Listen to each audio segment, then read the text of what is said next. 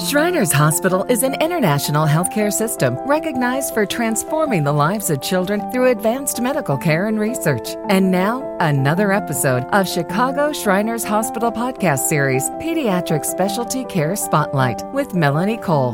This is Pediatric Specialty Care Spotlight with Shriners Hospitals for Children in Chicago.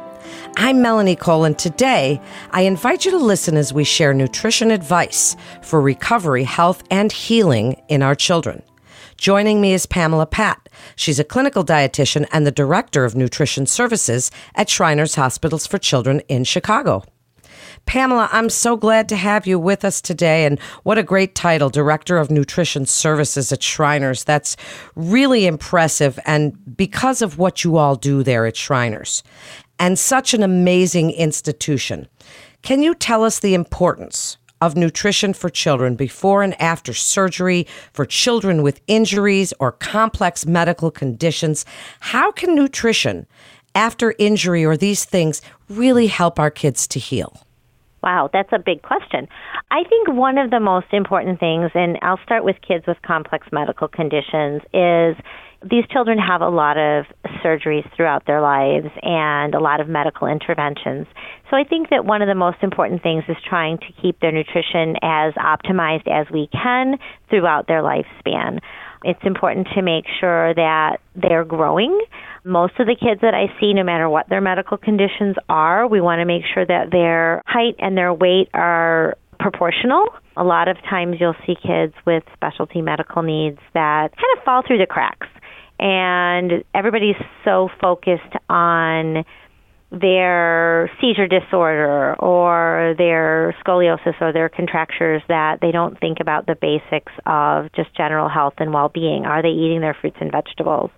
Is their vitamin D good? Are they getting enough calcium? We see a lot of orthopedic patients, and unfortunately, iron, which is important for having good hemoglobin and hematocrit and recovering from surgery, having energy, not being anemic, and calcium are two of the biggest deficiencies that we see in young teens and adolescents. So you've mentioned calcium and iron. If you were to give parents of these children a definition of good nutrition in this situation, what would that look like, Pamela? Well, you start out with your basics, okay? Well-balanced diet. All of us need to have foods from every food group. Whether you're a vegetarian, vegan, pescatarian, you need to have some sort of a protein source. That could be beans and lentils, tofu. It could be fish, eggs, cheese. Peanut butter is a great source of protein, or you can eat beef and pork and those types of foods as well. We all need to have some dairy products or dairy alternatives. I know a lot of people don't do dairy, can't tolerate dairy, but you still have a calcium requirement. Children between the ages of 9 and 18 actually require somewhere between 1,200 and 1,300 milligrams of calcium per day. That is the equivalent of 4 8-ounce glasses of milk. And milk gets replaced by sweet tea, less and less nowadays with soda. More and more kids are drinking more water, which is great. But from a calcium standpoint, I still need them to get some sort of dairy or dairy alternative.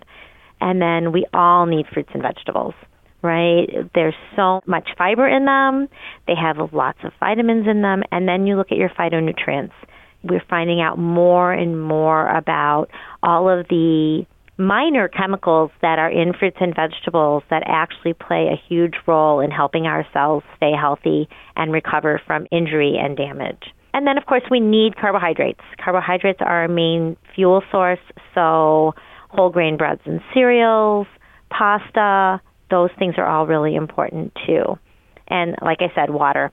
I can't emphasize enough how important it is to get your kids to drink water. Every cell in our body is mostly water, and so it helps to flush our system out when we drink plenty of water. It helps to keep us hydrated. It helps to keep us awake, alert, and energized. Well said. That was an excellent, comprehensive list. Is there anything different? You work with families on this a lot, and as children are going in pre-surgery and even post-surgery, what do you want parents to know about that pre-surgical food? Do you want them to feed children less spicy scrambled eggs and pasta, easier to digest foods? Is there a difference between what they get in the hospital and what they're going to do at home? Tell us a little bit about what you want them to do pre-surgery, and then we'll get into post. To be honest with you, one of my biggest concerns pre-surgery is that the kids are well hydrated, so they're getting plenty of fluids, and that they're actually having good bowel movements.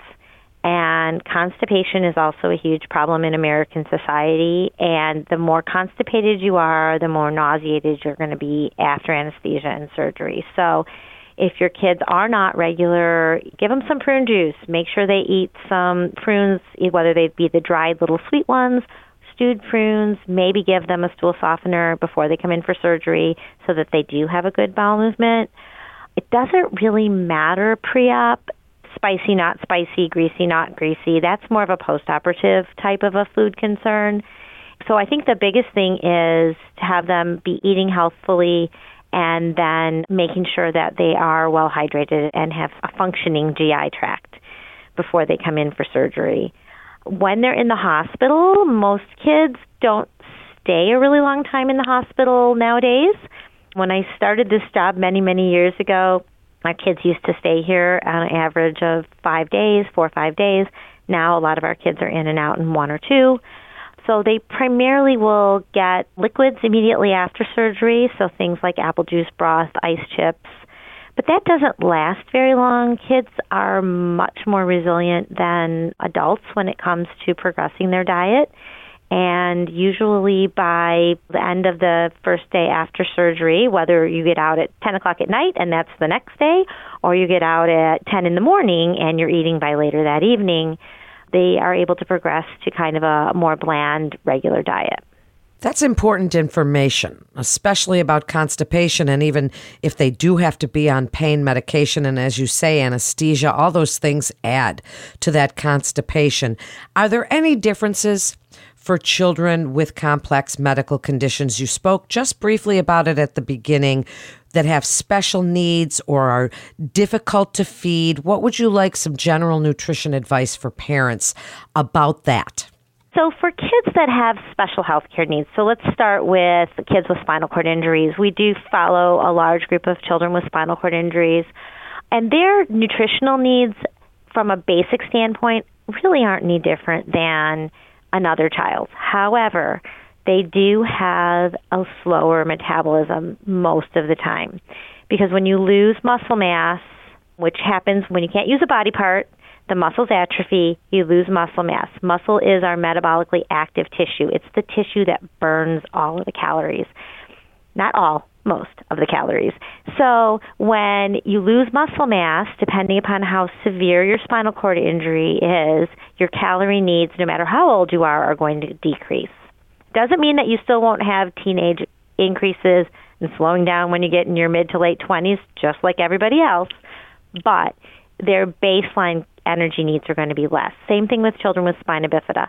Because of the muscle atrophy in their lower extremities, and it varies dependent upon how much function they have in their lower extremities, they're going to burn less calories, which means weight gain is going to be a lot easier. And they're going to be more prone to obesity. They're also more prone to putting on abdominal fat, and so therefore at a higher risk of developing things like high cholesterol, high triglycerides, potentially down the road, diabetes, and heart disease. So these are things that we as dietitians try to talk to these families about as these kids come into our system for their future. When your kid has a spinal cord injury, you are not worried about their weight gain and their heart disease when they're 50. You're worried about getting them to walk now. But the idea is if you don't take care of your body and you don't help it to be as healthy as it can be, when those future miraculous treatments come along, whatever that may be, whether it's stem cells or something else, nerve regeneration, you're not going to be a candidate for that if your body is in horrible shape, if you have a bunch of comorbidities, if you are 200 pounds overweight. So taking care of your body and keeping it as healthy as you can, so number one, you can enjoy the things that you're able to do right now, and two, so that you are at the best you can be should a new treatment come along that you would be a candidate for. When you look in general at kids that have a disability. Maybe they're not able to walk. Maybe they're in a wheelchair. What do they need that other kids maybe don't need, or what don't they need that other kids are able to do? So they have more of a possibility of gaining weight, and to the extent of becoming obese, kids with muscular dystrophy, kids with cerebral palsy who are in wheelchairs. The flip side of that, however, is that some of the kids with these diseases also have extreme spasticity or disorganized, discoordinated movement, and they burn a ton of calories. Kids with asymptotic cerebral palsy, they can be burning 3,000 to 6,000 calories a day. And trying to keep up with their energy needs is a huge problem. Nobody eats like that, right? Michael Phelps, he's the one that can eat that many calories. That's what we always think of. So how do you get enough calories into these kids? And sometimes the answer to that is that they need supplemental nutrition, whether that be things like Pediasure, nutritional supplements, Carnation Breakfast Essentials, etc., or is it a tube feeding? Some of our kids have difficulty chewing and swallowing, whether it's because they have a cleft lip and palate, whether it's because they have discoordinated movements, because they have cerebral palsy. Maybe it's because they have a disease where they don't really have good control over the muscles in their mouth. And we are lucky enough here at the Chicago Hospital to be able to do gastrostomy tube placements and help these families out with these kids who just can't get enough nutrition by mouth.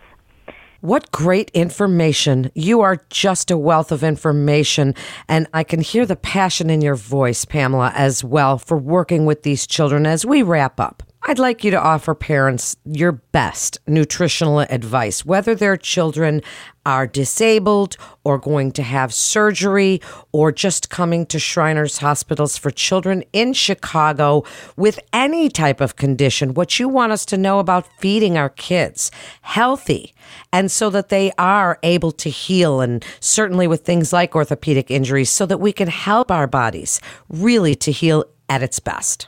I would start with the basics. The basics being eat with your child. Family meals are important. We need to sit at a table at least once a day with the family. Show them. Be a role model.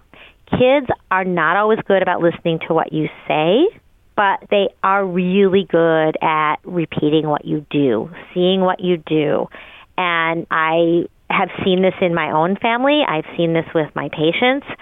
Parents that are reluctant to walk the walk, right? They tell their kids they need to eat vegetables, but yet dad doesn't do it.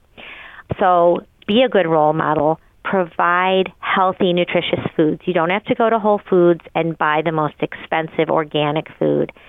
Go to Trader Joe's, go to Aldi's, go to your local market, go to your farmer's market. Include your kids in cooking whenever you can. No matter what their level of function, they need to be a part of the family, and they need to be a part of the eating environment. Be a good role model. Drink water. Yes, are you going to do things that maybe aren't the healthiest? Are you going to have too many cups of coffee or a soda pop here and there? But in general, show your kids that all foods can fit, that they need to have fresh and healthy foods. Try to cook, not eat at fast food restaurants all of the time. And variety. Make sure that you have a colorful plate. Eat the rainbow. I know it's kind of a cliche, but it's there for a reason. And again, protein, calcium, iron, really, really important. And if you have questions about any of those things, please reach out, talk to a dietitian. If you're a patient at Shriners Hospital, you can always ask to see the dietitians when you come into clinic. Wow. What an informative episode this was. Pamela, thank you so much for joining us today and really sharing your passion and incredible expertise with us today. To make an appointment, please call 773-385-KIDS. That's 773-385-5437. Or you can always visit our website at shrinerschicago.org for more information and to get connected with one of our providers, just like Pamela Pat. Thank you so much for listening. That concludes this episode of Pediatric Specialty Care Spotlight with Shriners Hospitals for Children in Chicago. For more health tips and updates on the latest medical advancements and breakthroughs, follow us on your social channels. I'm Melanie Cole.